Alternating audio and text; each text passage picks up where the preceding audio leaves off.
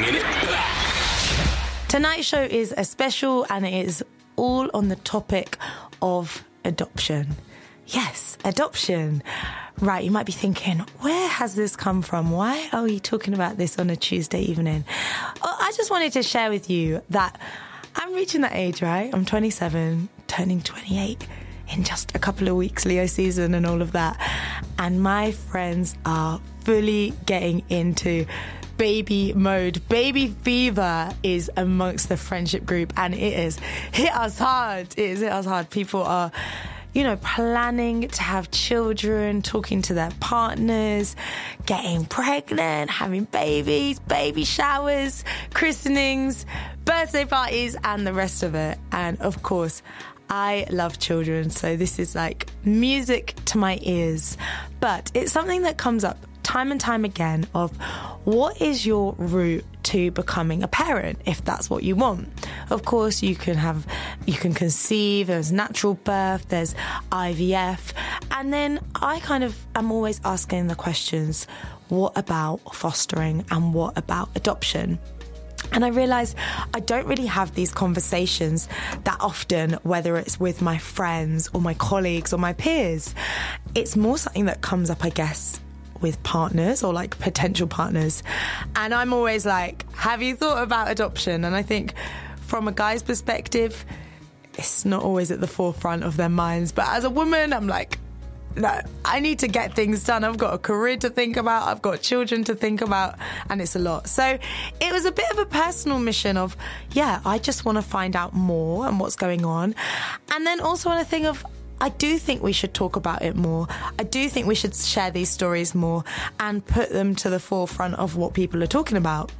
And you'll find as well with tonight's show, a few of our contributors we found through TikTok, which is just so amazing for discovering, little elements of people's lives that I think we never would have heard about before. So you'll be hearing from Mia and Jordan, who are both based in the US, as well as I've got callers from the UK, Joy and Dee Dee and Priscilla, and like so many voices on this topic.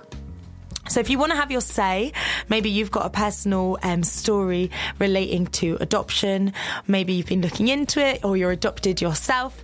But of course, drop me a line, drop me a tweet at This Is Westside, or you can slide into my DMs on Instagram. I'm always there like all week chatting about different topics for the show. So that's at Mary.Manderfield. But let me not keep you for too long and let me jump in to our first callers of the night. Like I said, some people are adoptive parents, and that is the case for our next guest, our first guest on tonight's show of Bringing It Black. Let's go. Bringing it back. Hi, I'm joined by Dee Dee and Priscilla Akutu Carter. You two are a beautiful couple, and you are the parents to Ava, who you adopted in 2014, if I'm not wrong. And I wanted to get you on the show tonight, just an amazing example of a black couple, two women, and you seem to have a really happy and wonderful kind of family life.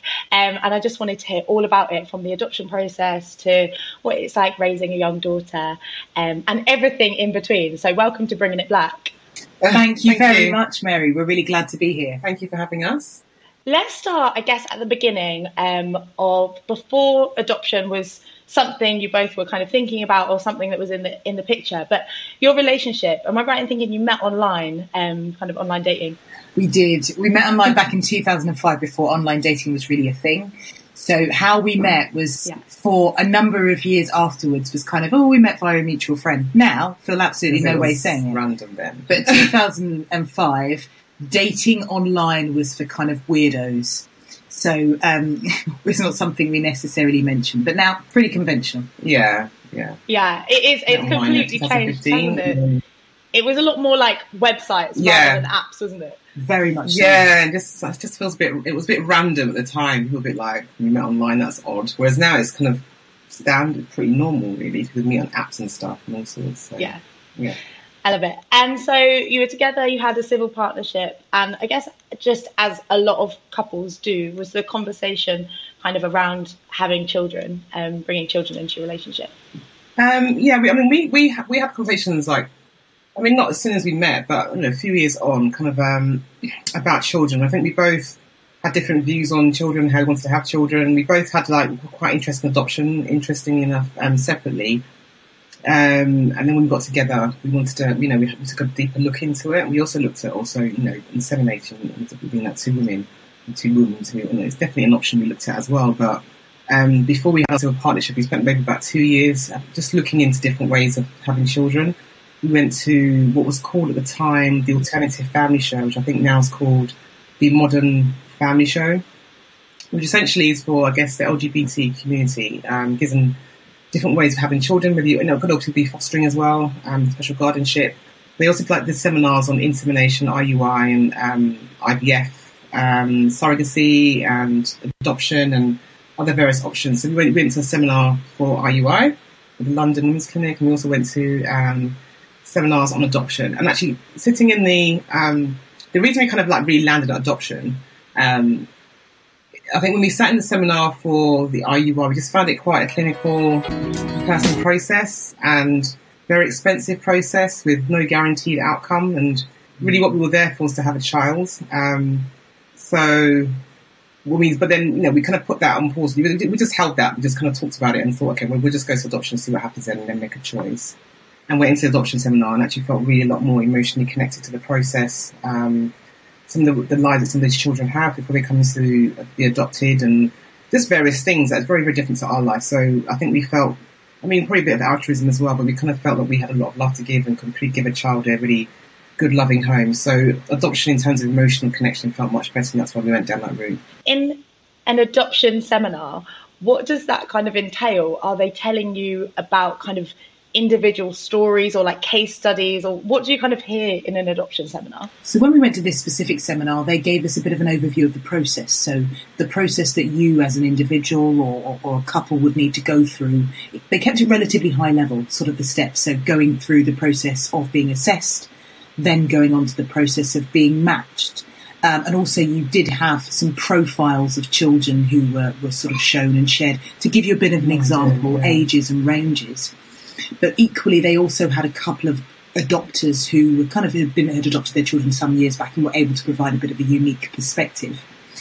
For us, it was information gathering, but also, as Dee Dee mentioned, that connection with the story and the concept of adoption was what really swung it for us.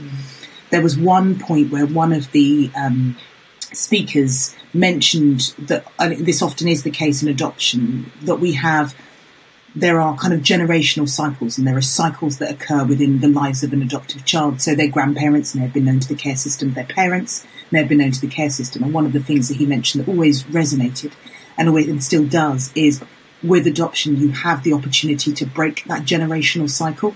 So that could have been something which is going along in that child's life generationally. However, with adoption, you change that path. And I think we've both got, almost like Dee Dee mentioned, that kind of altruistic nature that we both have, and that kind of sort of a strong sense of social justice. The other thing is also black adopters, there's not enough. There quite simply is not enough coming forward. And it certainly doesn't meet the demands of the care system and the children that are coming out of the care system. There are black, minority ethnic and dual heritage, transracial children, especially transracial children. That's particularly hard for people for the care system to place. So there are longer or more numbers of those children. And for us, we felt if our goal is to have a child and also resonating with that message of breaking the generational cycle and layered on top of that, the limited number of black adopters, it felt like an obvious choice. Yeah. I can definitely see how there's so many different parts of it were kind of adding up to make sense for you two as a couple. And that's something that I kind of have found a lot when I've been digging into this, is that there just doesn't seem to be enough black adopters to, like you said, to meet the demand. When we talk about that, is that something that is said to you quite explicitly about matching children with parents who match their heritage, or is it so that they look more like the parents? What's the kind of reasoning behind it, I guess, to add up those numbers? I mean, we when we discussed children with our social worker and going through the process, it was a question of, because of the kind of types of children within the care system, we said mixed race or black. But really, ideally, what they'd like to try to do is obviously try and match that child as close as possible to their I guess, their ethnic background as much as possible. And that's because of things like history and culture and things like that as well. And also faith could be a part of that as well. So that's generally what they try and do. They try and keep us close because as much as whether we like it or not, there's a lot of culture that comes with, you know, for example, I'm from Nigeria, Priscilla's from St. Lucia. We have a lot of culture that we bring with ourselves, and it's all a bit of a melting pot. And I think that they try to do that as much as possible where they can. But with the number of, I don't know if we've met many, in the amount of years we've had at AVA, we haven't really met that many adopters, and not many LGBT black adopters as well. I think we feel like we're the only ones. But because there's the amount of transracial, mixed race black children in care, they are having to place them with sometimes with families who are not of their ethnic background, for example, but try and get as close to someone who is able to give them access to make connections. West Side.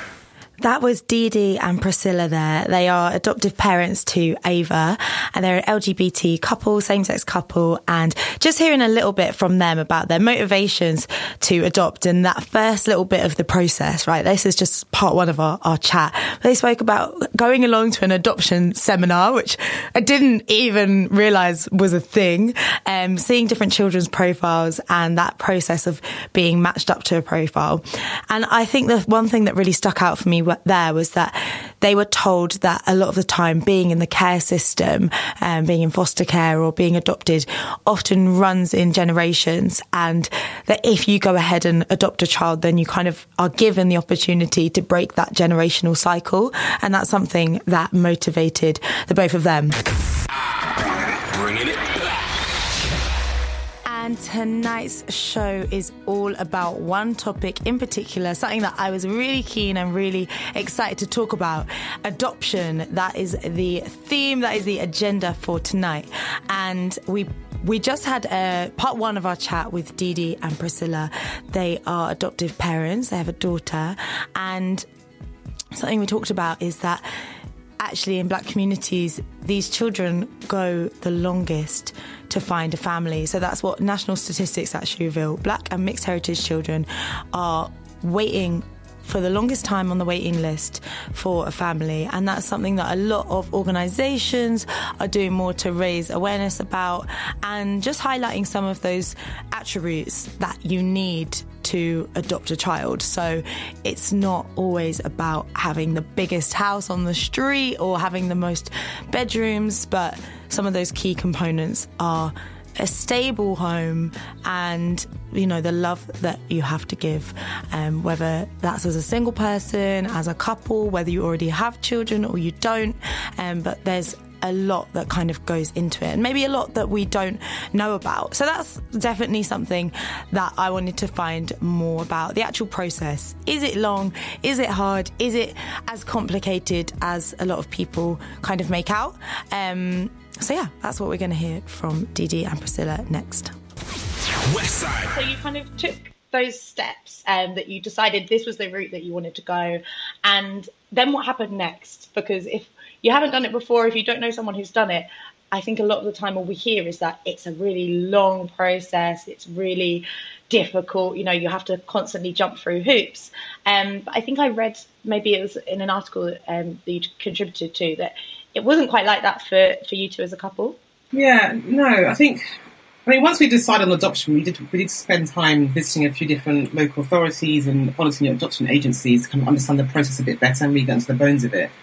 But I mean, the process is long, yes, but then everyone's process is a bit different depending on what comes up in your background or whatever kind of like hoops you may need to jump through. It's not necessarily that they make them difficult. It's just that something may come to your back and they want to kind of dig a bit further, and that may just mean that you then have a longer process to kind of go through. That's all really. But I guess the means of that process to really kind of understand who you are as individuals and who you are as a couple, and then try to understand what kind of home or, you know, you're planning to give this child, or what kind of life you have as a couple, let alone as a family, to give this child, why you're looking into adoption, those kind of things really. And I think that real talk, it is a long process in the sense that, and I think one of the reservations, and certainly conversations that we've had with sort of black friends of ours, have kind of said, oh, well, because they are going to ask you about your health, They're going to ask you about your financial status.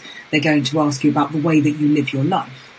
But you need to look at the reasons behind the reasons why they're asking that question. And the intention isn't for you to pass the test, or for you to be earning a certain amount, or for you to be of a certain socioeconomic. That's not the idea. The idea is for social workers to build a very good picture of what your life is like. And certainly Didi said this in other discussions as well. The goal is for you to have a child, which safety, checks, balances, due diligence is absolutely essential in this nature, because you're taking a child who, in some cases, not all cases, has come from a detrimental environment and needs to be placed in the best environment and provided with the best care.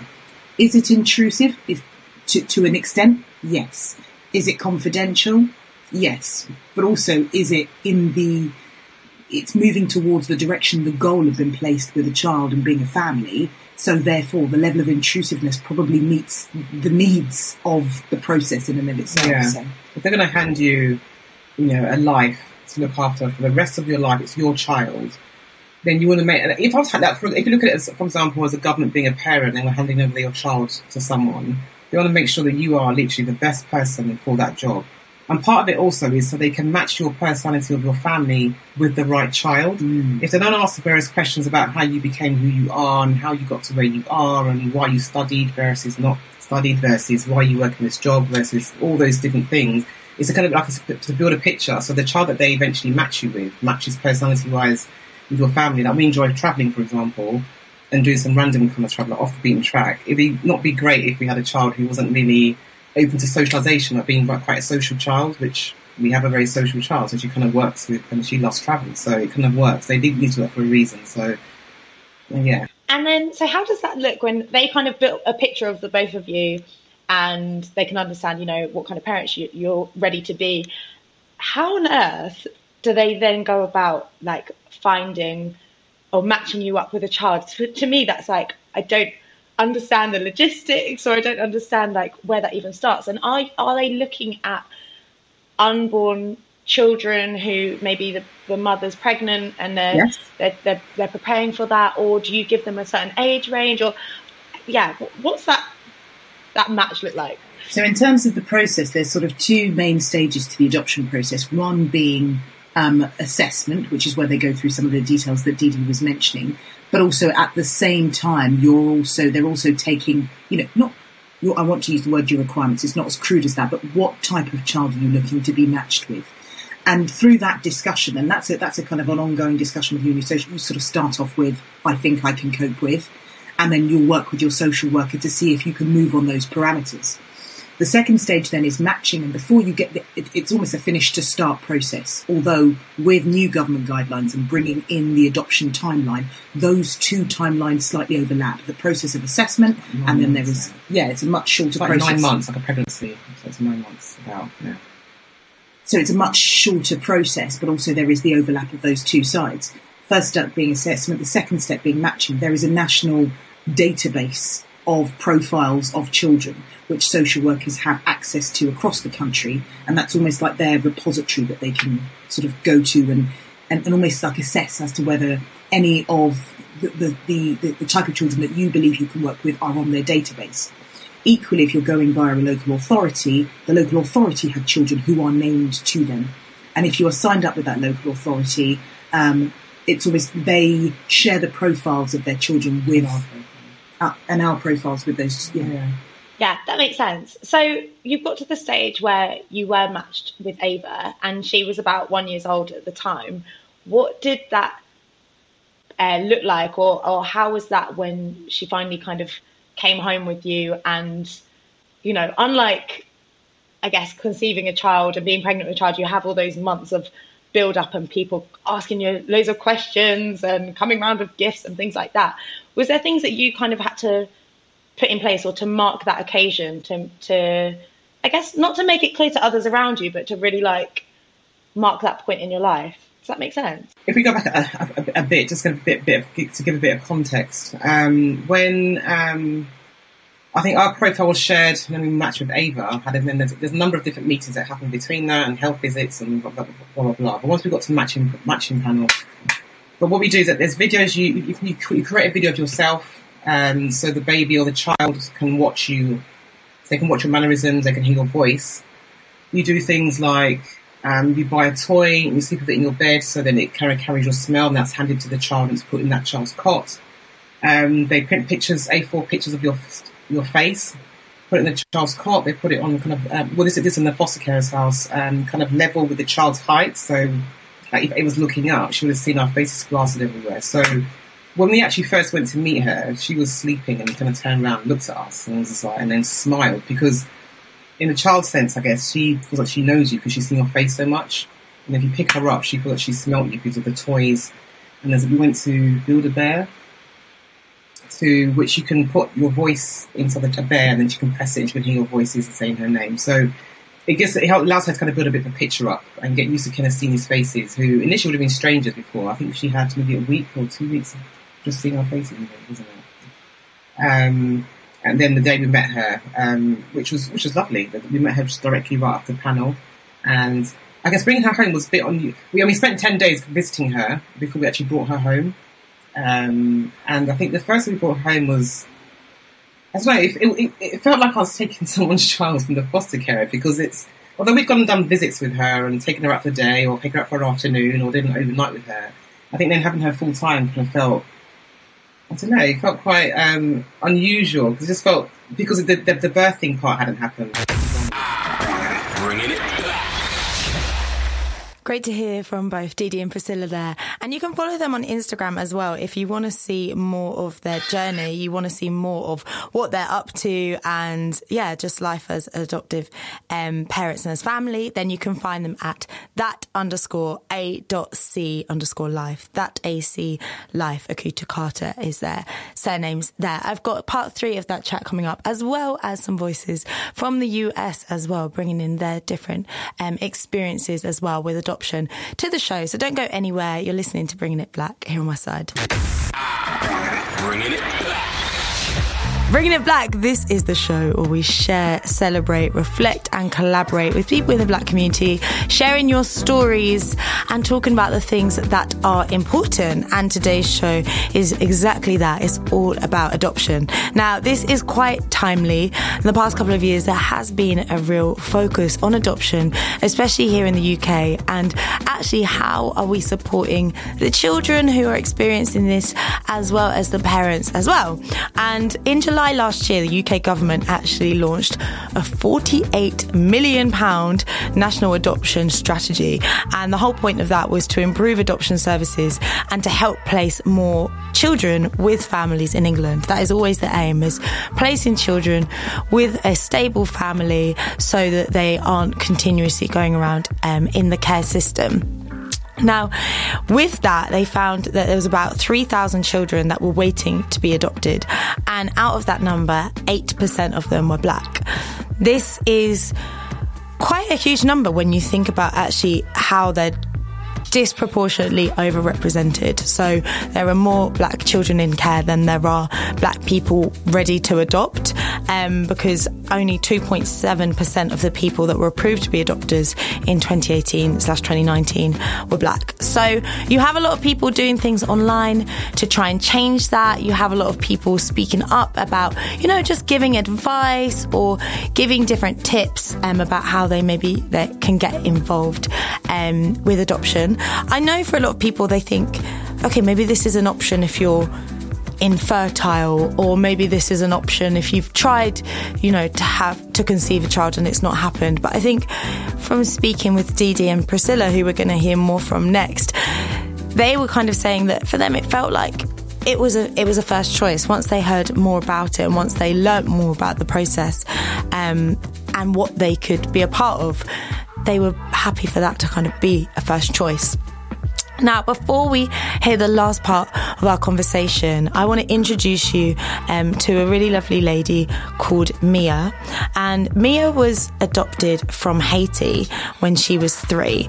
And she shares a lot, not just about her own personal story, but around a lot of the kind of parts that we might not always hear about, in particular adoption trauma. So we've got some clips from her, which I'll be playing throughout the show, but I just wanted to start off with a little introduction.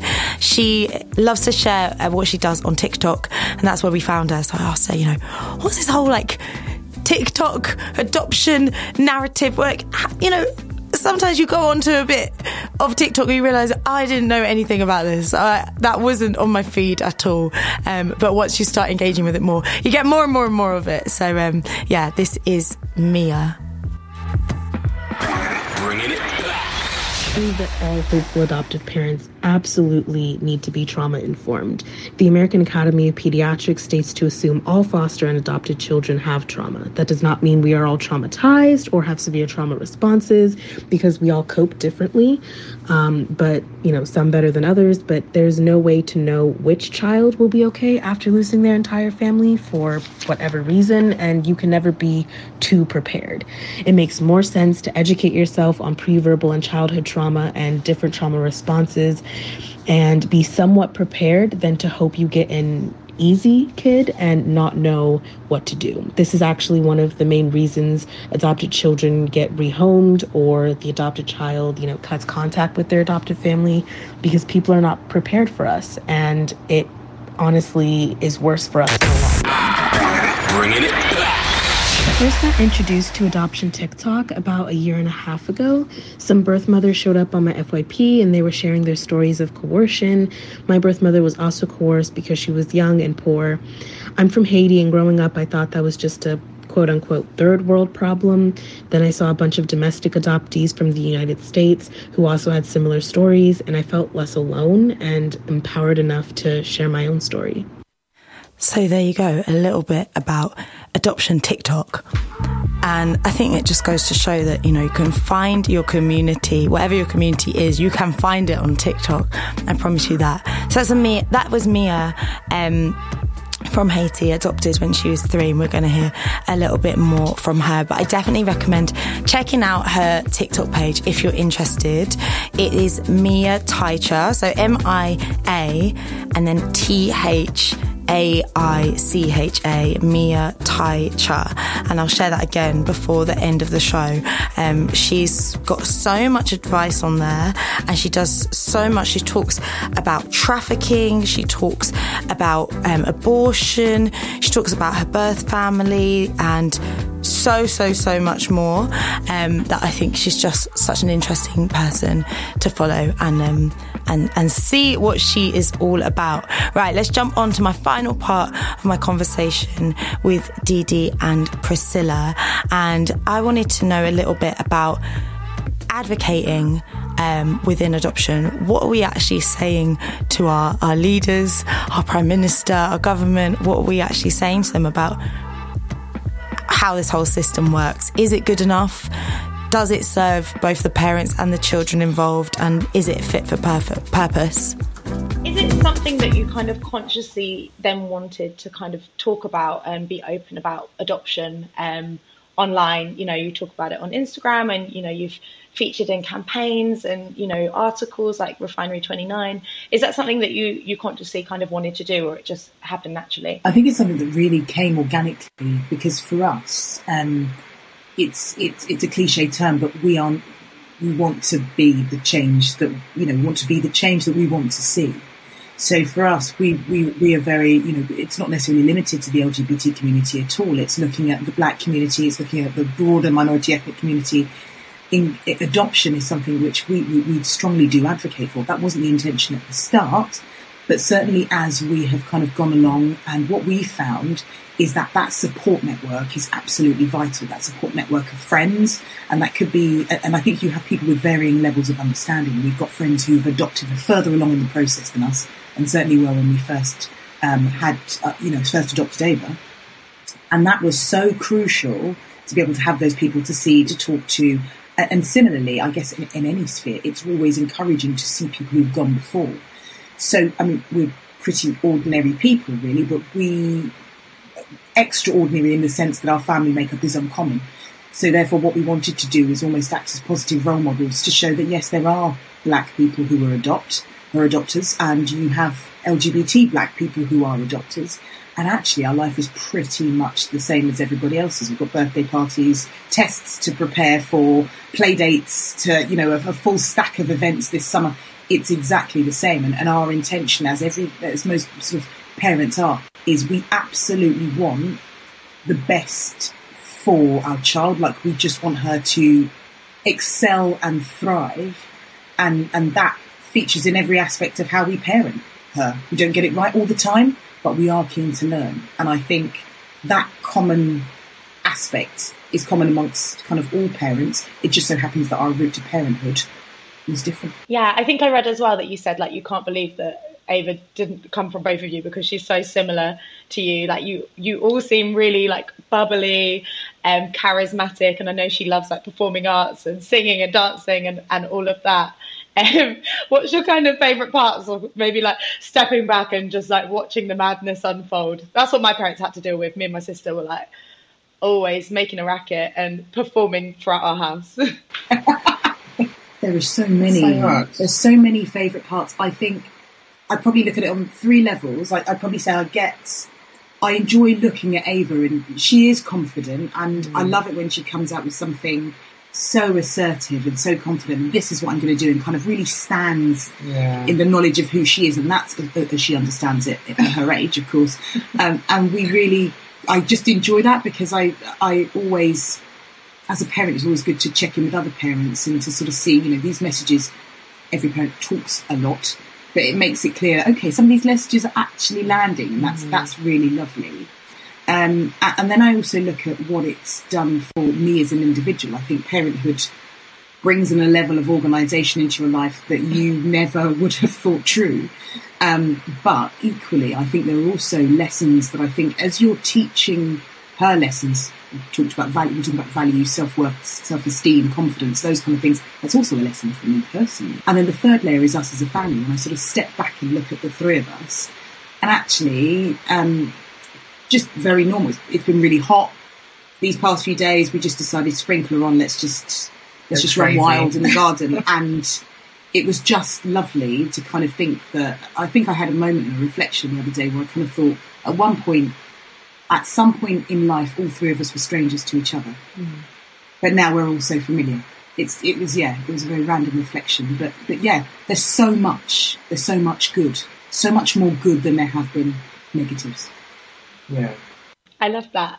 And I just wanted to end on, maybe, you know, we spoke about some of those barriers, not necessarily barriers, but we spoke about maybe some of the reasons that might come up that behind the reason that there aren't enough Black adopters out there.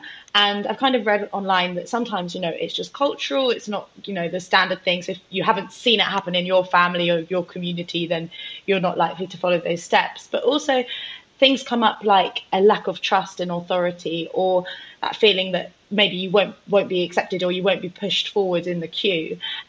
Is there kind of any misconceptions that you kind of just want to put right, or anything that has come up in your journey, maybe other people have questioned you on, that you can be like, actually, it's not like that? I think from a cultural perspective, we talk about, I think we've been doing adoption actually from a cultural perspective, the Black community, for a very, very long time. I'd say we've been doing it for a long. We just haven't called it adoption.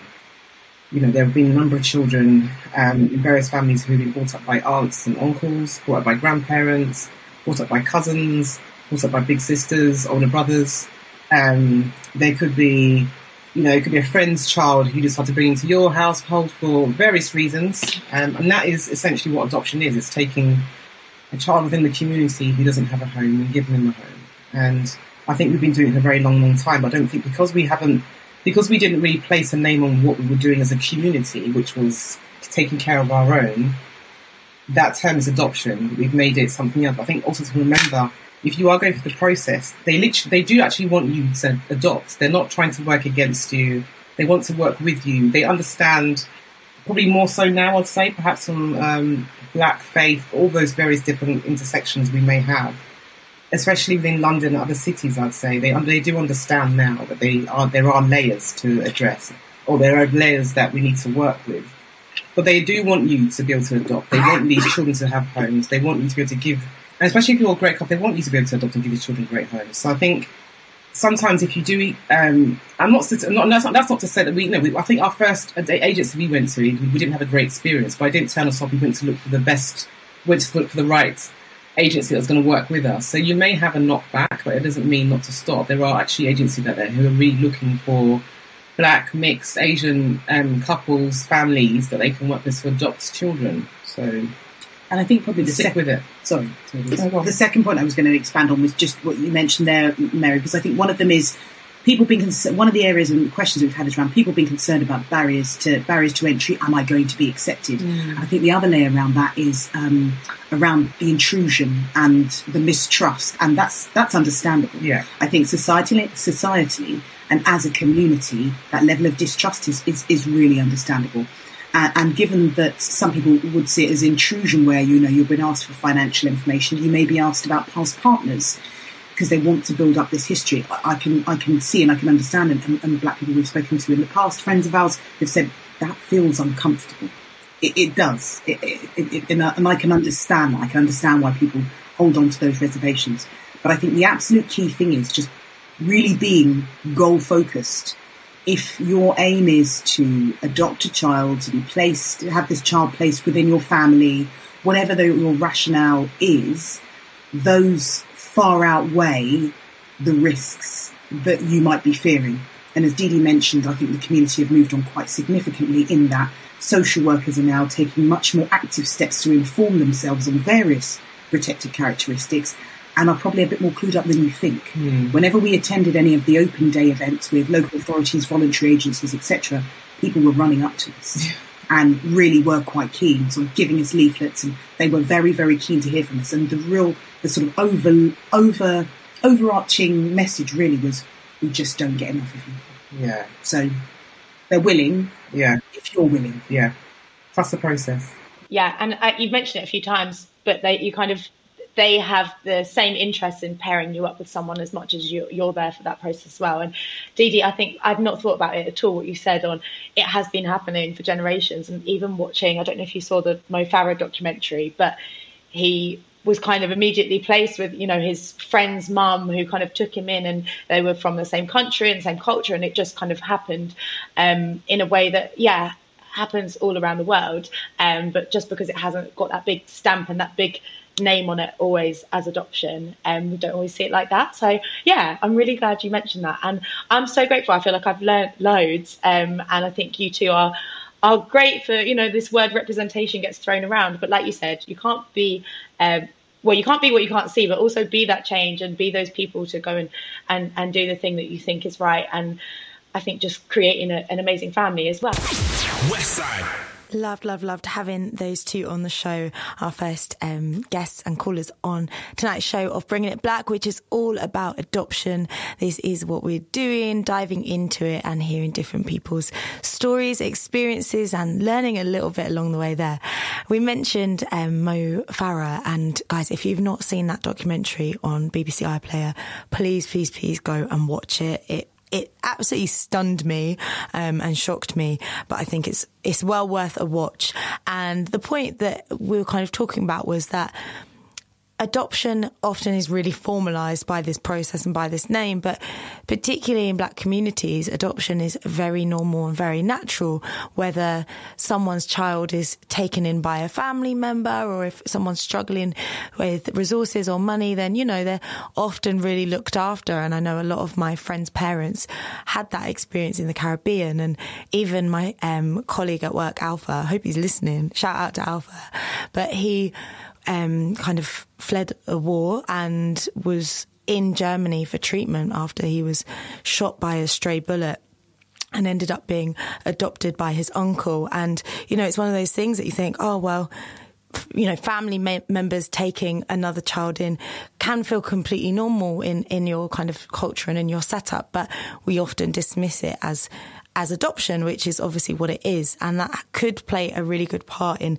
encouraging more Black people to adopt if they realise it has been happening in their family for generations anyway, but maybe now it's a bit more of a formalised process depending how you go about it. Bringing it back. Hey people, how you doing? Hope your Tuesday evening is going well. Let me know what you're up to or where you're listening in from. We're on the socials at This Is Westside, or slide into my DMs on Insta at mary.manderfield. You know that's where you can always find me. I'm always talking some kind of nonsense. But hey, hopefully tonight's chat is making a lot more sense than what I'm normally rambling on about outside of this show. And we're talking all things adoption here in the UK and in the US as well. Hey, maybe next time we'll reach even further afield. I'll be out in Australia or in the Middle East or you know, we'll be chatting to all kinds of people. But I'm really enjoying hearing the different perspectives so far. We started off with Dee and Priscilla, and in a few minutes we'll be hearing from Joy Carter. Her story is incredible, and she's now actually a comedian, an actor, and kind of a speaker and a campaigner as well for social justice issues. So she has got a lot to say, and she says it very, very well. But we've been hearing little snippets from Mia, and she is on TikTok talking about not just her adoption story, but more into the foster system, youth work, trauma, matching families, growing up as an adoptee, and so much more. And I asked her what's helped her deal with some of the trauma that she's experienced in her journey. Main things that have helped me with my adoption trauma were having like an adoption trauma informed therapist. She was actually the first person to tell me that adoption is trauma. And then finally I got into TikTok and got an adoptee support group and just a bunch of people who felt the same way as me, and it made me feel less alone.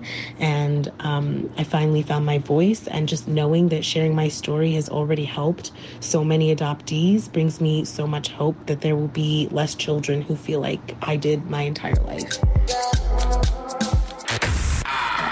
Bringing it back. Tonight's show is all around adoption, hearing from adoptees, adoptive parents, and I just thought I'd shed some light on some people who you might not realise were or are adopted themselves.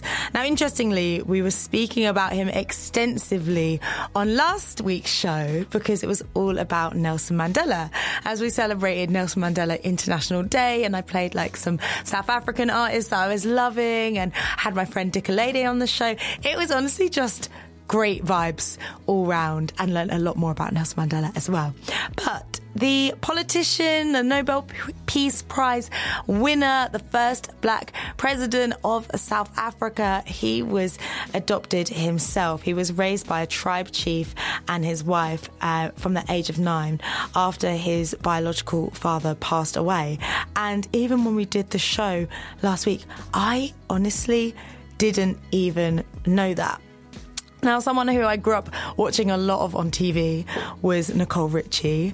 Her and Paris Hilton had a great show called The Simple Life. And if you've never seen it, then all I can do is urge you to go and watch clips on YouTube, because that show was unhinged.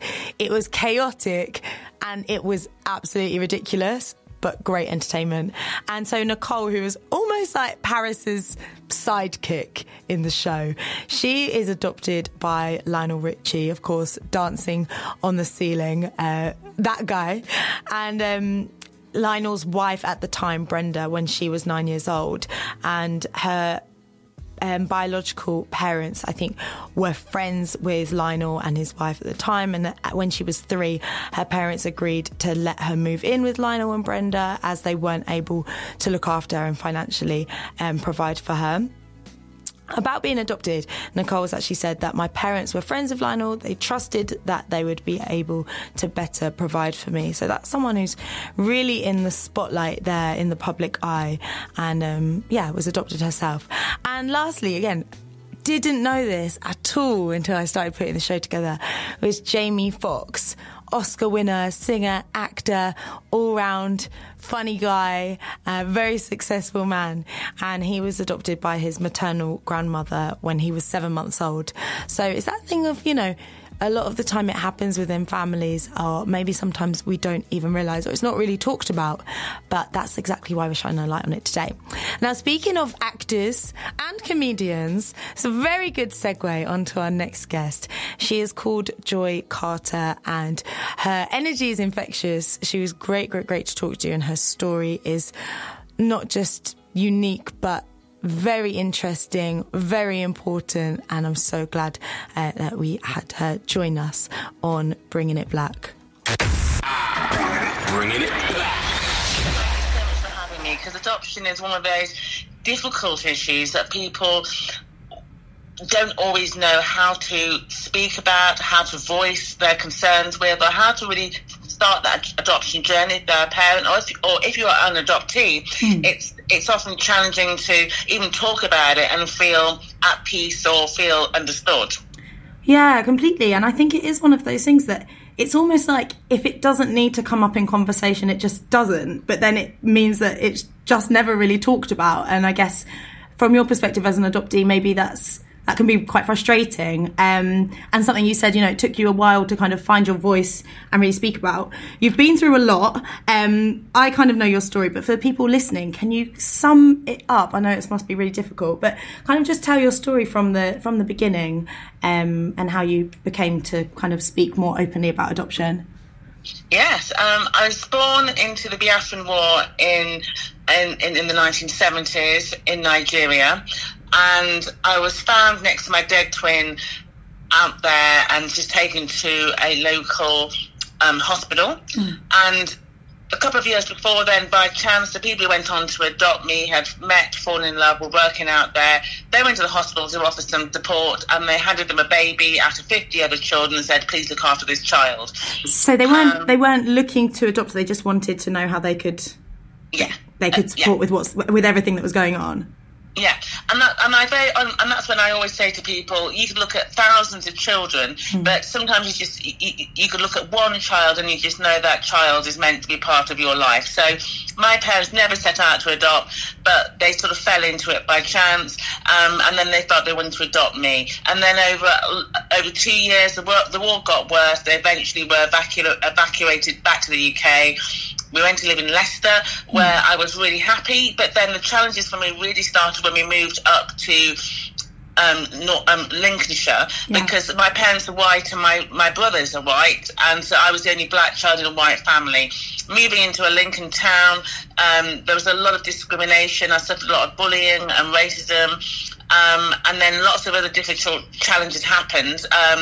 And it wasn't really until I was 30 I felt I could even speak about my adoption, because the whole story was so traumatic.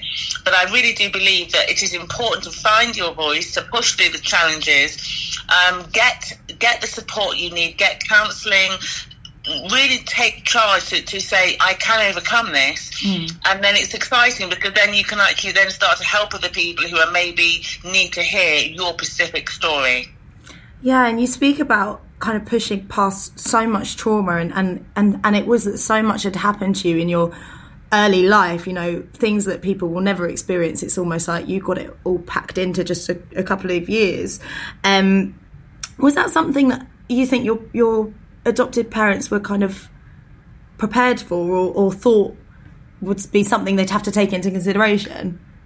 Well, thank you for raising that really important point, because I think with any trauma, with any type of adoption, you never quite know how life's going to actually deal, will deal your cards, and I think, I think with all the will in the world, I think they just felt a heart connection, and that is a real connection with me. But they didn't have the support that there is now. Yeah. And to be honest, there's still a challenging amount of support, because obviously the adoption system is now finally starting to be talked about and is being updated and is being really reimagined and redesigned, which is really exciting. And if you're interested in finding out what's happening with the government at the moment, go to the Adoption UK. Have just published their adoption barometer, which is a fabulous, and you can just basically download it, all 31 pages, and read it for yourself. And I really think it's important to read what actually is happening today in the UK, and that includes Ireland, what's happening in the UK, what the process is like, whether, the social workers, what people are saying about the system. So you go into it knowing that love is enough, but you also need to have wisdom and knowledge and a support system behind you. And my parents did the best obviously it was the best possible start, but without that counselling and that a bit more understanding, there are lots of issues. But to be honest, there will always be issues because adoption is traumatic. So I think nobody should go into any sort of adoption thinking, it's going to be the chocolate box finish that they would like, because there are difficult challenges. And also, you don't know how you will react to those challenges as an adoptive parent. That was Joy there, and I think completely right. That's something that has been echoed a few times on tonight's show, that there always will be trauma when it comes along with adoption. Westside. And I think an important thing there is to not shy away from it and to not be scared, because we hear that word trauma. It feels very big. It feels very overwhelming. And I guess if we've not experienced that ourselves, we can be like, whoa, I don't want any part of that, especially when you're thinking about, I want a child and I want to build my family and grow my family with my partner or even alone. And for that to come with that next challenge, maybe that is what makes a lot of people kind of look away. But I think what Joy said there was really important, of just being prepared is better than just assuming everything's going to be fine. And the report she was talking about was the Adoption Barometer there. And it's in its 4th year. This is on adoptionuk.org.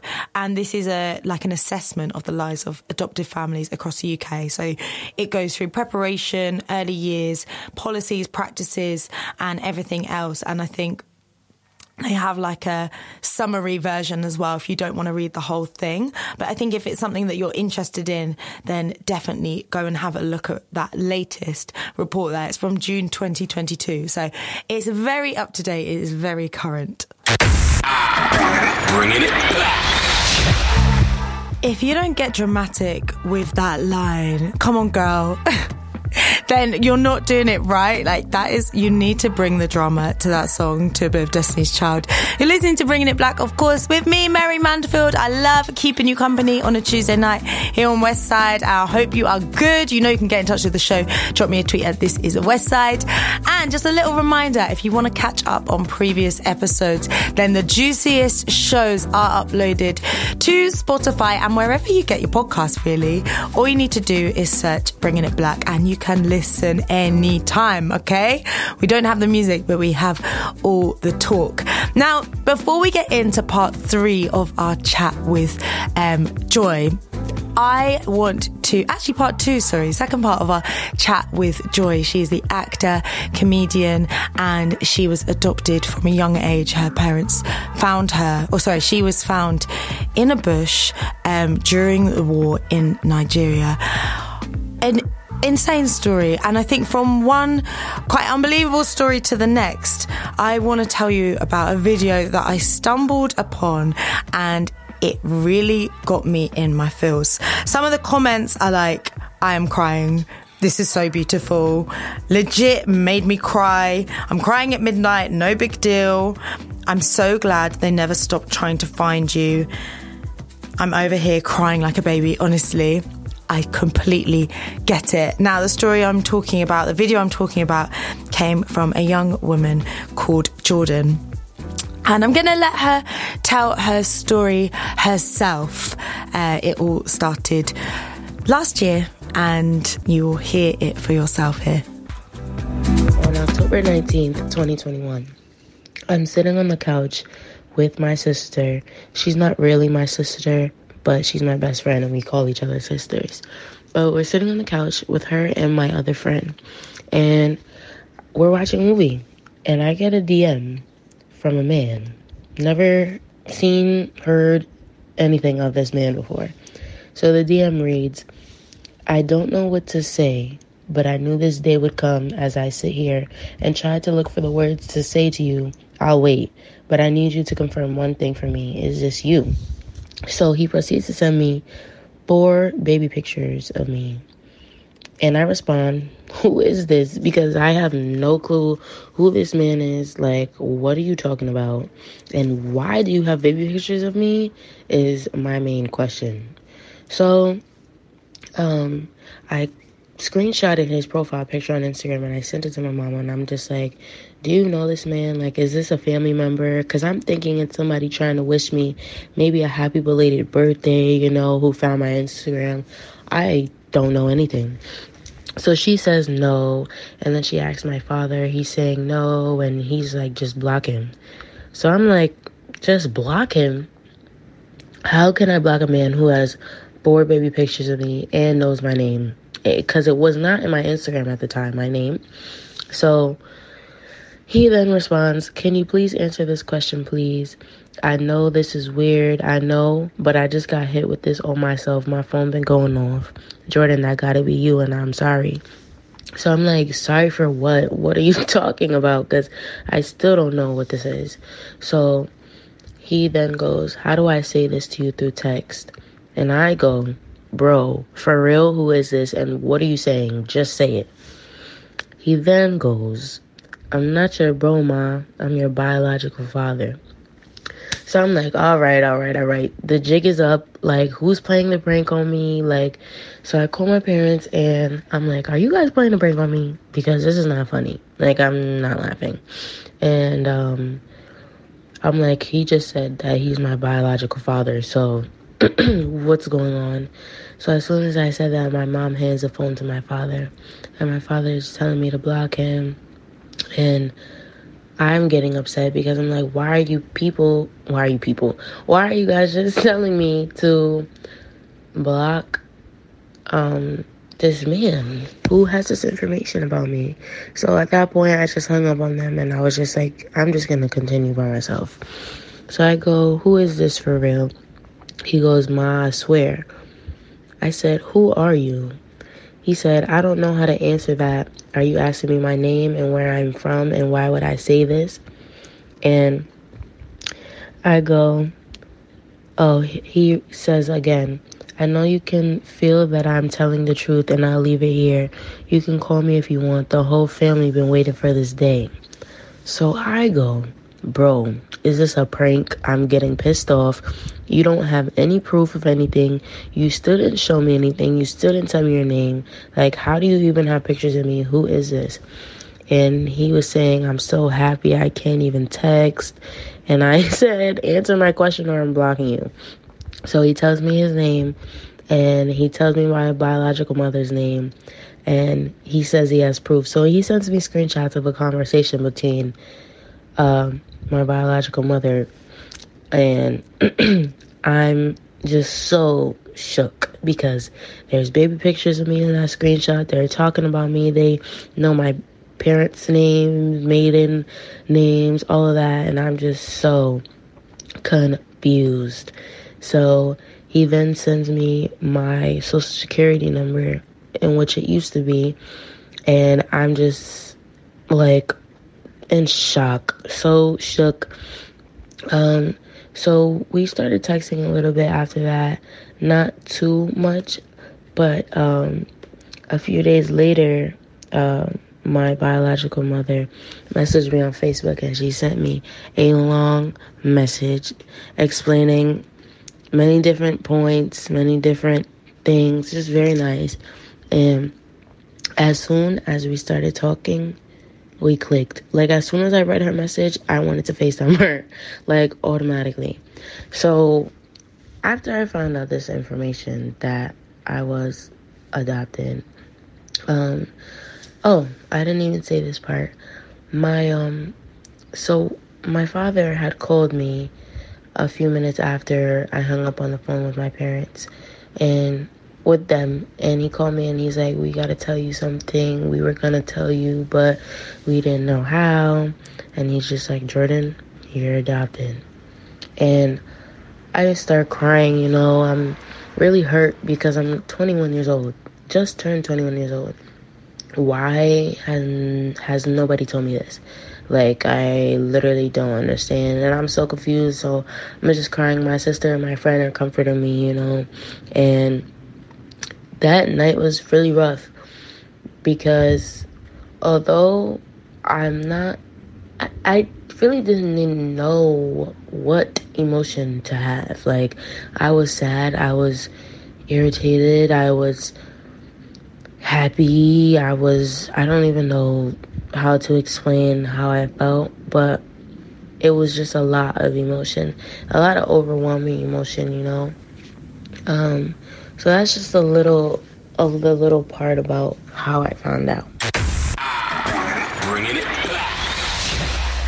I would say overwhelming is an understatement there. Absolutely incredible. I find it so hard to wrap my head around. Jordan, it was 2 days after her 21st birthday when she got a message from her biological father, which she then pieced all of those little pieces together herself and, you know, finally heard from her parents who raised her that, in fact, she was adopted and she hadn't known about it. I've got more to share from her very, very soon, and we don't have too much longer of the show and so much to fit in. So let me shut up and let Joy continue.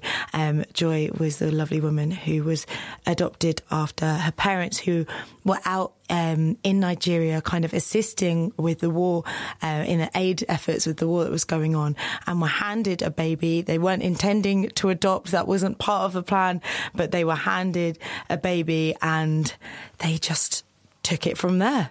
I've been speaking to a really interesting woman in Florida actually called Mia, and she speaks quite openly and really like eloquently about adoption trauma and how, yeah, like a lot of parents, I guess, go into it quite naively and with just, like you said, they're looking for that kind of perfect happy ending. But there's not really much talk about the practical, like tangible things, like you said, like government kind of policies as well as training. So can you tell us a little bit about like what that can look like training for parents ahead of adoption or during that kind of process?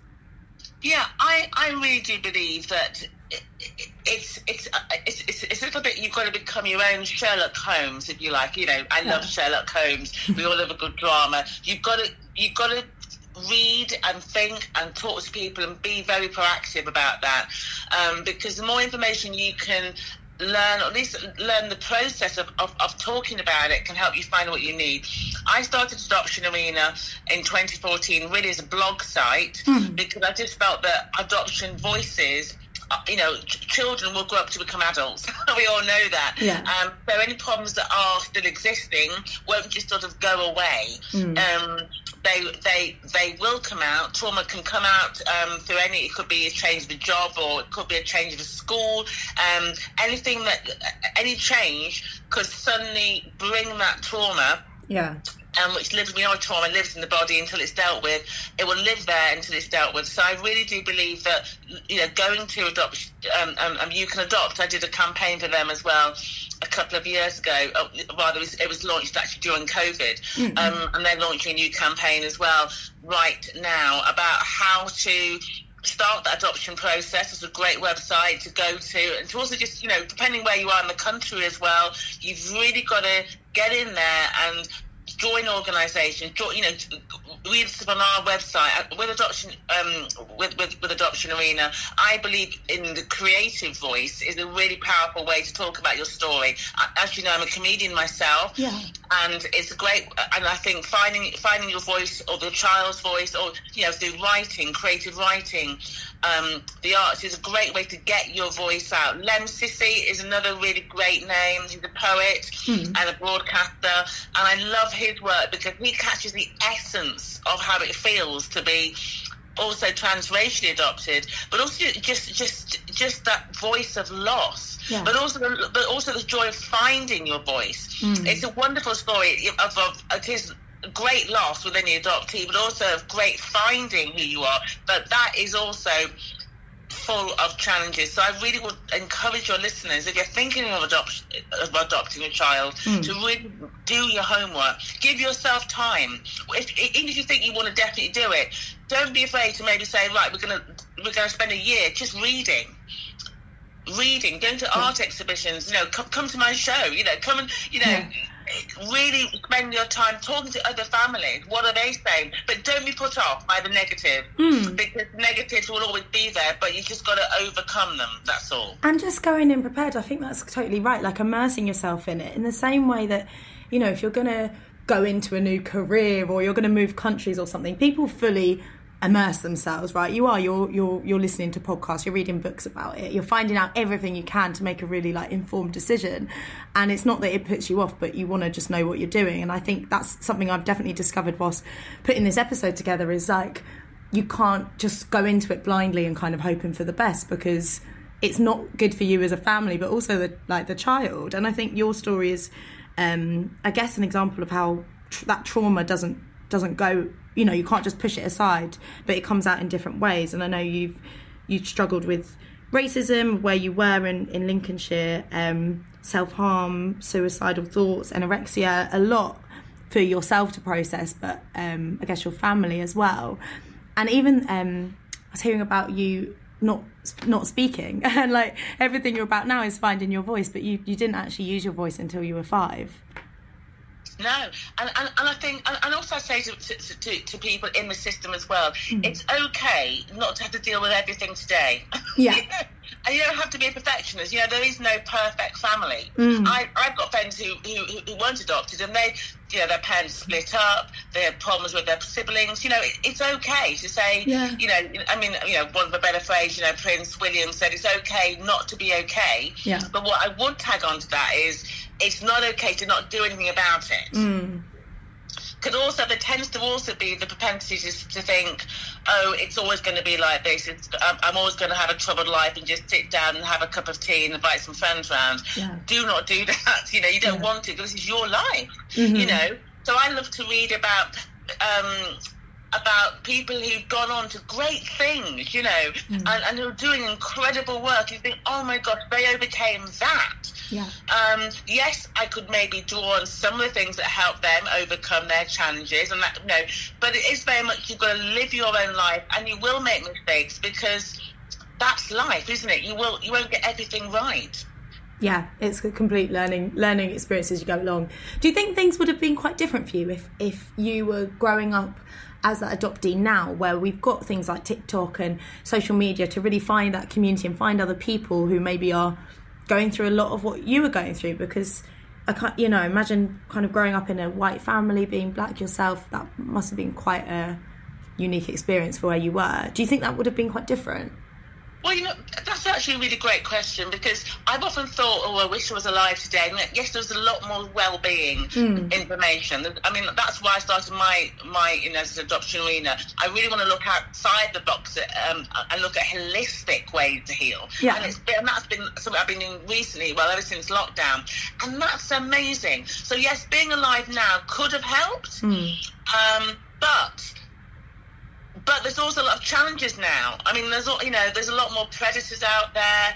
I mean, putting on my, you know, I used to tell everybody everything. Would I want to tell everybody every single thought on TikTok? No. Oversharing. I'm a victim of it. It's so easy to do. Oversharing, overgiving, people you don't even know befriending you. Your life is so personal. Do you want every single nook and cranny of how you feel told to people who don't love you, don't care about you, jealousy of friends? You know, every single generation has its goods and its bads. Yeah. So I think there has to be a point where you just draw the line and say, I'm alive today. Yeah. Today, I can change my life. I can make better choices and live in the now. I'm very much a now type of person. Because otherwise you spend your whole life looking back with the shoulda, couldas, maybes, and sometimes that's okay. Yeah. But it always usually leads to being quite depressed.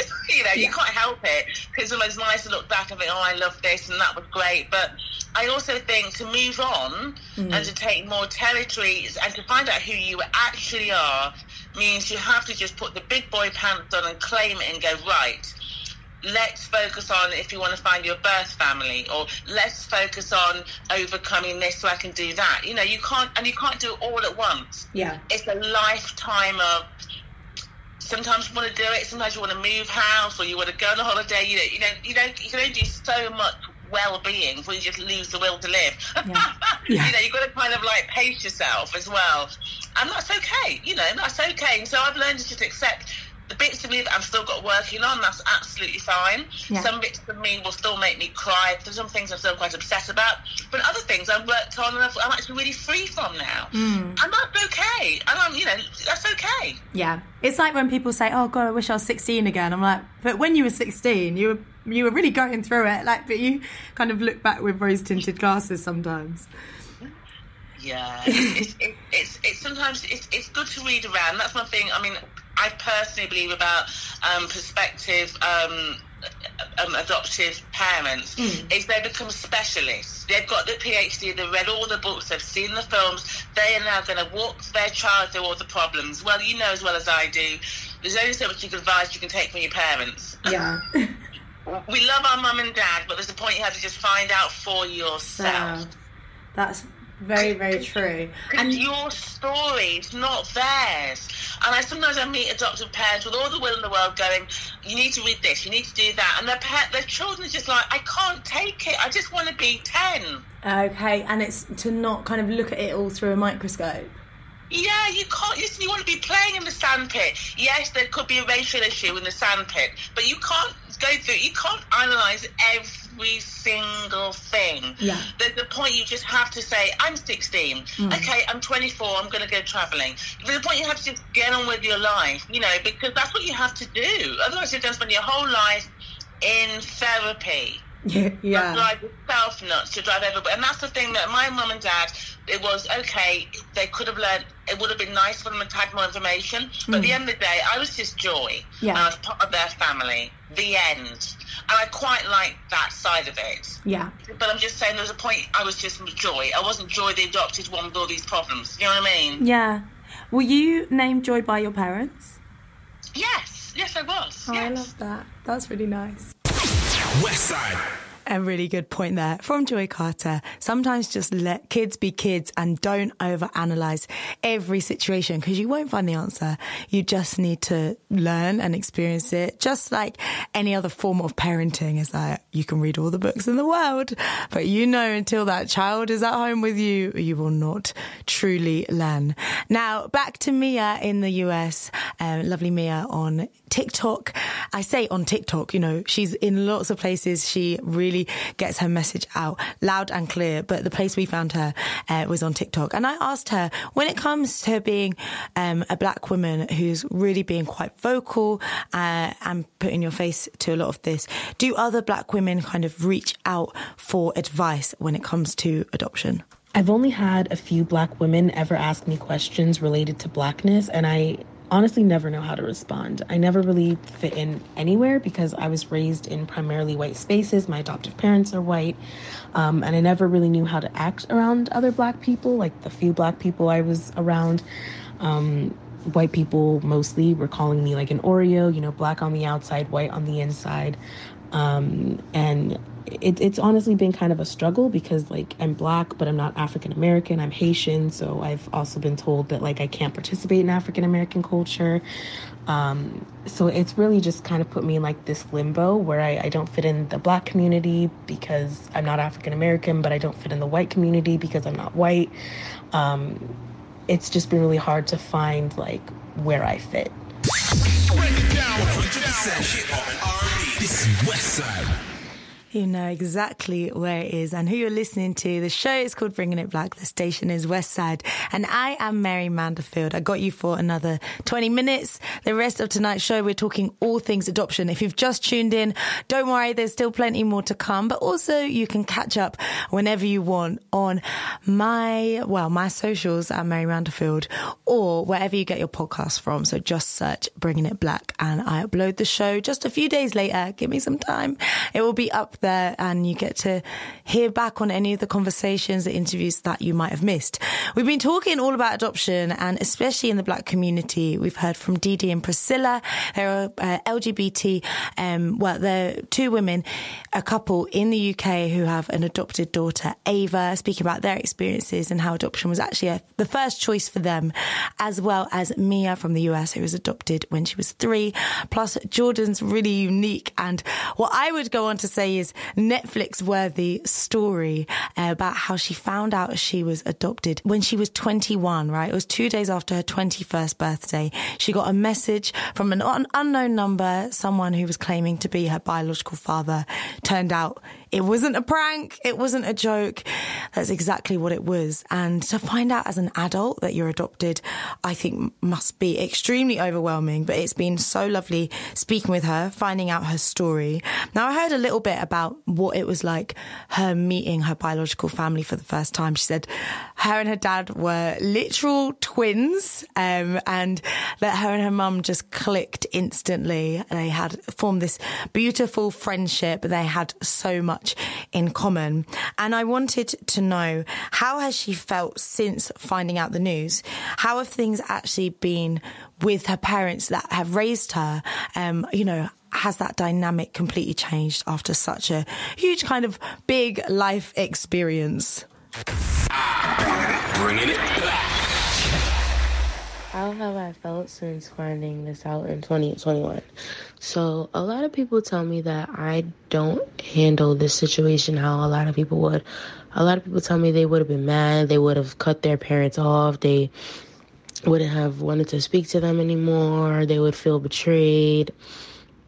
I'm not gonna lie. The first day, I was thinking my life was a lie. Like, that was one of the first things I said to my parents, like, but you know what? I was never mad at them. I was more so upset because there's a lot of things that I don't know about myself or didn't know about myself that is something that I would like to know, you know? Like, it could have been to my background, to health issues, to the way that I, like, my mental, like, just things like that are important for people to know. And I was very upset about that. And also the fact that I have brothers and sisters. Like, I've always wanted to have brothers and sisters. And the fact that I do, and it's just like, I just wish that they would have told me a long time ago. You know, they told me, they said, we told you when you were 4, but I guess somewhere along the way you forgot. But in my eyes, I'm just like, how would you expect me to remember when I was 4, you know? So I think that was a bit of an excuse. But the relationship between me, I mean, okay, everybody on the outside calls them my adoptive parents.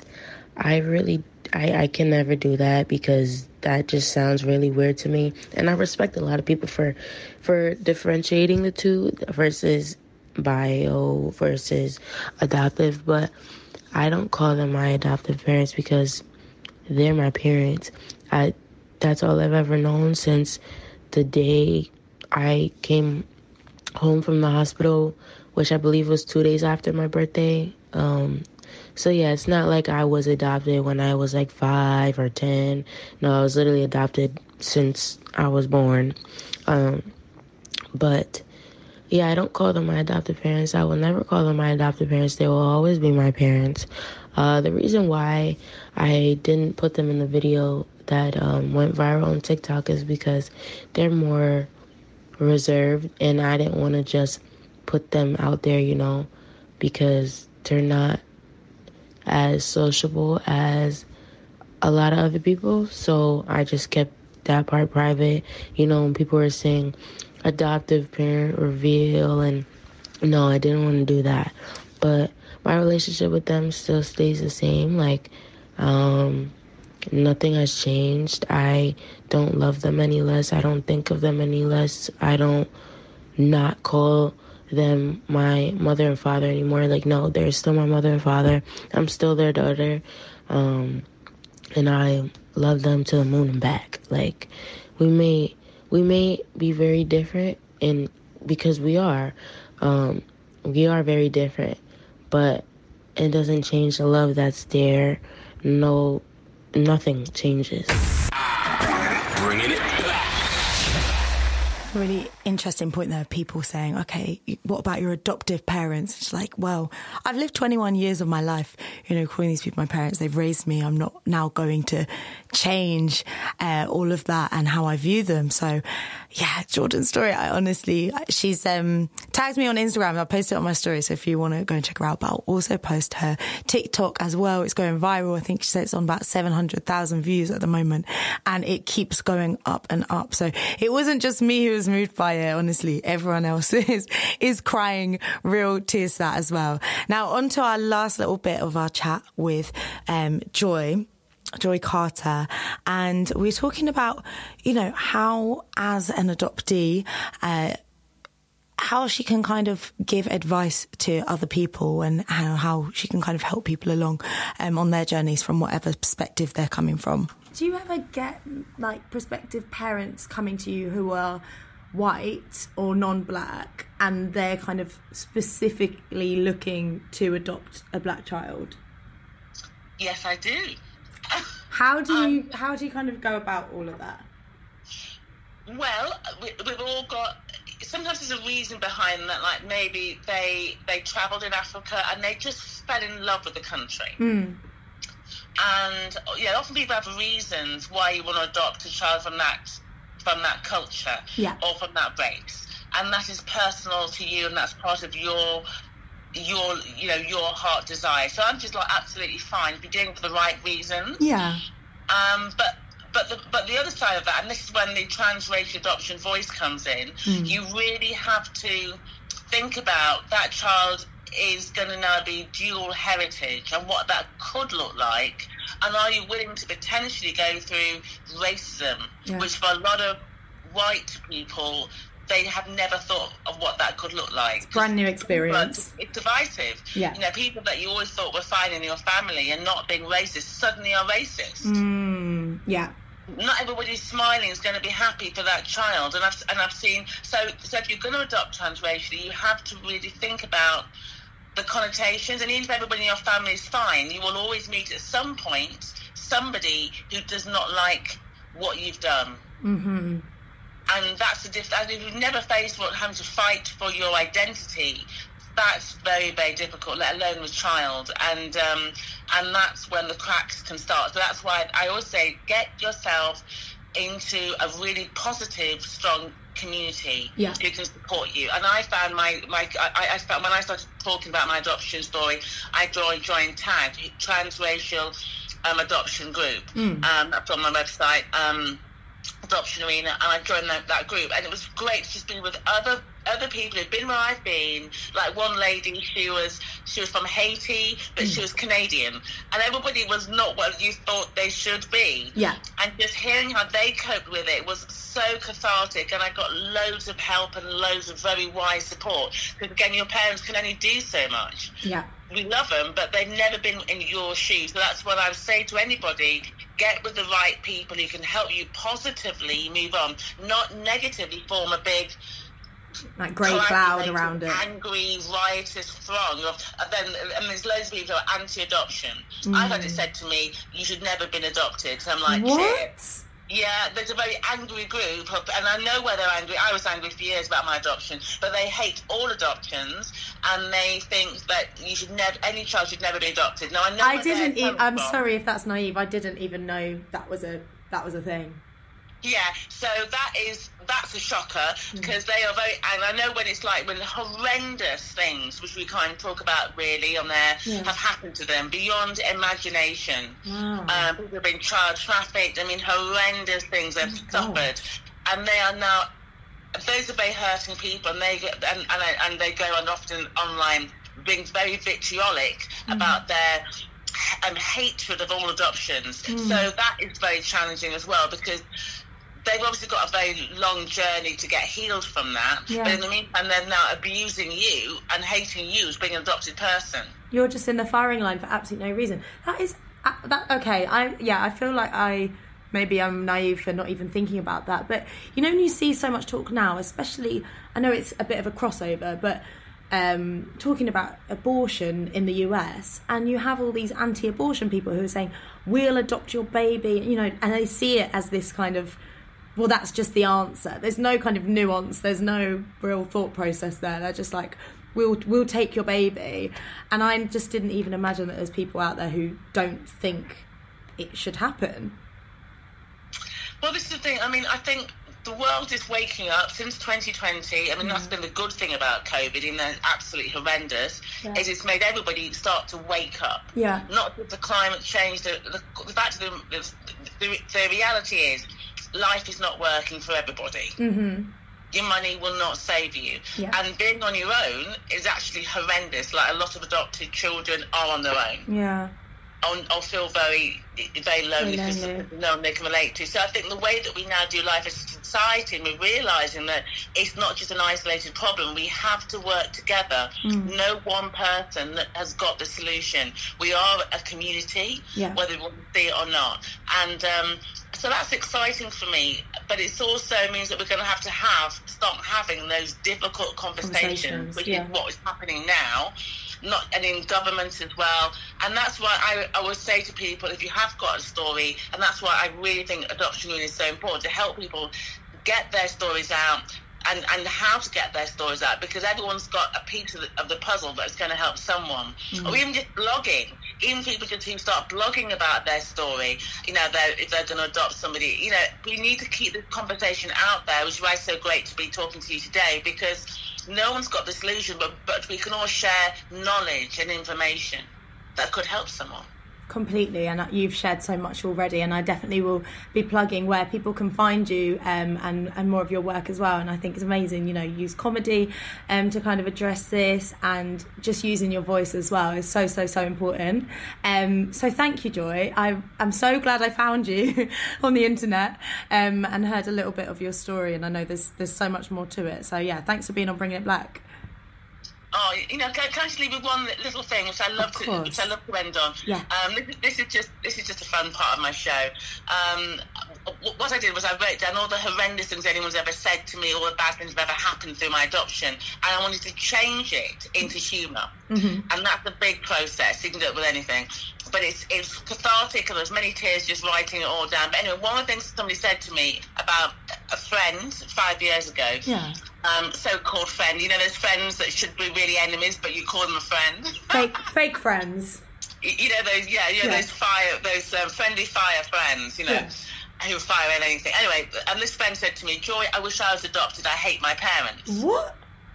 This is in my show. And I remember thinking, and she talked on, I thought, stay calm. When people say outlandish things to me, I've learned never to react. I just listen to what they've got to say, because it could be comedy material. It's comedy gems. Great content.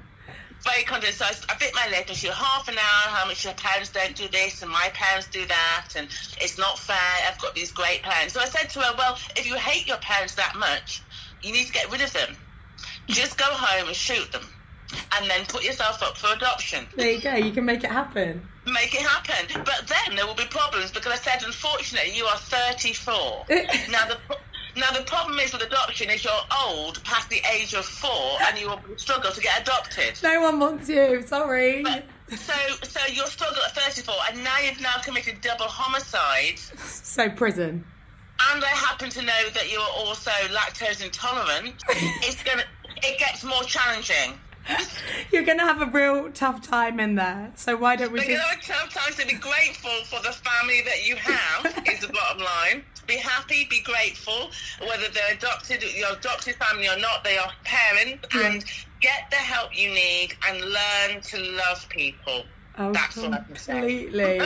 I mean, I hope that that kind of stunned your friend into silence. And it's comedy gold, because I love saying it on stage, because people will say ridiculous things to you, not thinking about maybe what they're saying. I get it all the time. Even today, people say stuff to me, but again, I just use it as comedy gold. But if you can't do that, you've got to start to spin it, and that's how you just learn to just give people space. They're only looking at one aspect of your life.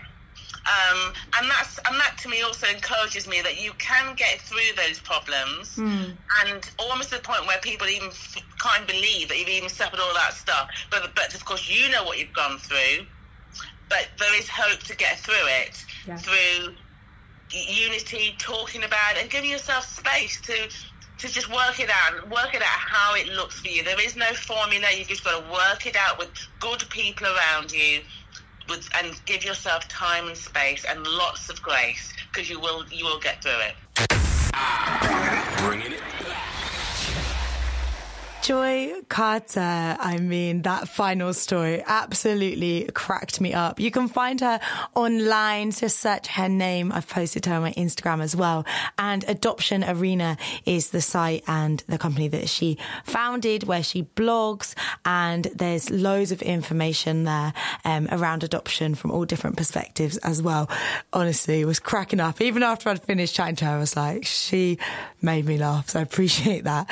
Now, my last little clip of the night is from Jordan again, lovely Jordan, and I was asking her basically such an interesting and unique story. She found out she was adopted 2 days after her 21st birthday, and then found out she had brothers and sisters and her parents and her biological parents, and she went to go and visit, and she's seen them a few times since then.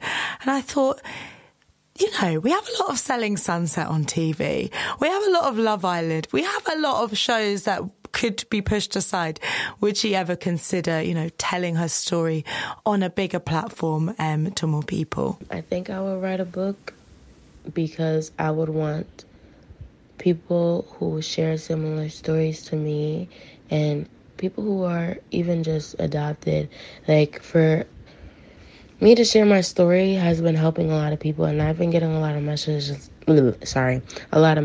like that, saying that I've helped people and I'm helping people, and that makes me really happy because I never would have expected any of this to happen. So I would really want to connect with people and share what I'm still going through. It's only been not even a full year yet since I've found out. So I would want to share that and that light and connect with everyone who goes through what I'm going through and have gone through, you know. And I do have a lot of things to say, and I feel like I would write a pretty good book if I do say so myself. As for like Netflix or a movie, I'm just waiting for the call because I would really love to make a series or a movie or a Netflix thing about this. Like, I feel like that would be so interesting, so much fun. Like, and I'm a communications major. I didn't mention that, but I'm in college. I'm a communications major, and I love to talk. Like, interviewing is my thing. Radio, TV, that's my thing. So I would love, love, love to do that. So, you know, I'm just waiting on Oprah to reach out. Just kidding. But yeah, I would love that. Like, I feel like that would be a fun experience for me and for everyone who's been on this journey with me so far. I feel like that would be such a beautiful thing to do, and I feel like it can connect with a lot of people. Like, I don't know if anyone has watched like adoption shows on Netflix or Hulu or anything like that, but those stories are so touching, and it really does help a lot of people. So I would love to do that. Westside. There you go, Oprah, if you're listening, we have a call out. Let's make it happen. Guys, I'm wrapping it up. Tonight's show was a special one all about adoption here on Bringing It Black. If you want to listen back in a couple of days, it will be uploaded wherever you catch your podcast. Just search Bringing It Black. And I want to say a huge, huge thank you for everyone's voices who featured on tonight's show. Mia, Jordan, Dee Dee and Priscilla, and Joy as well. What a joy it was. For real, for real, for real. So thanks, guys. Keep it Westside, of course. Next up is the World Hip Hop Show, and I will catch you next week. Same time, same place.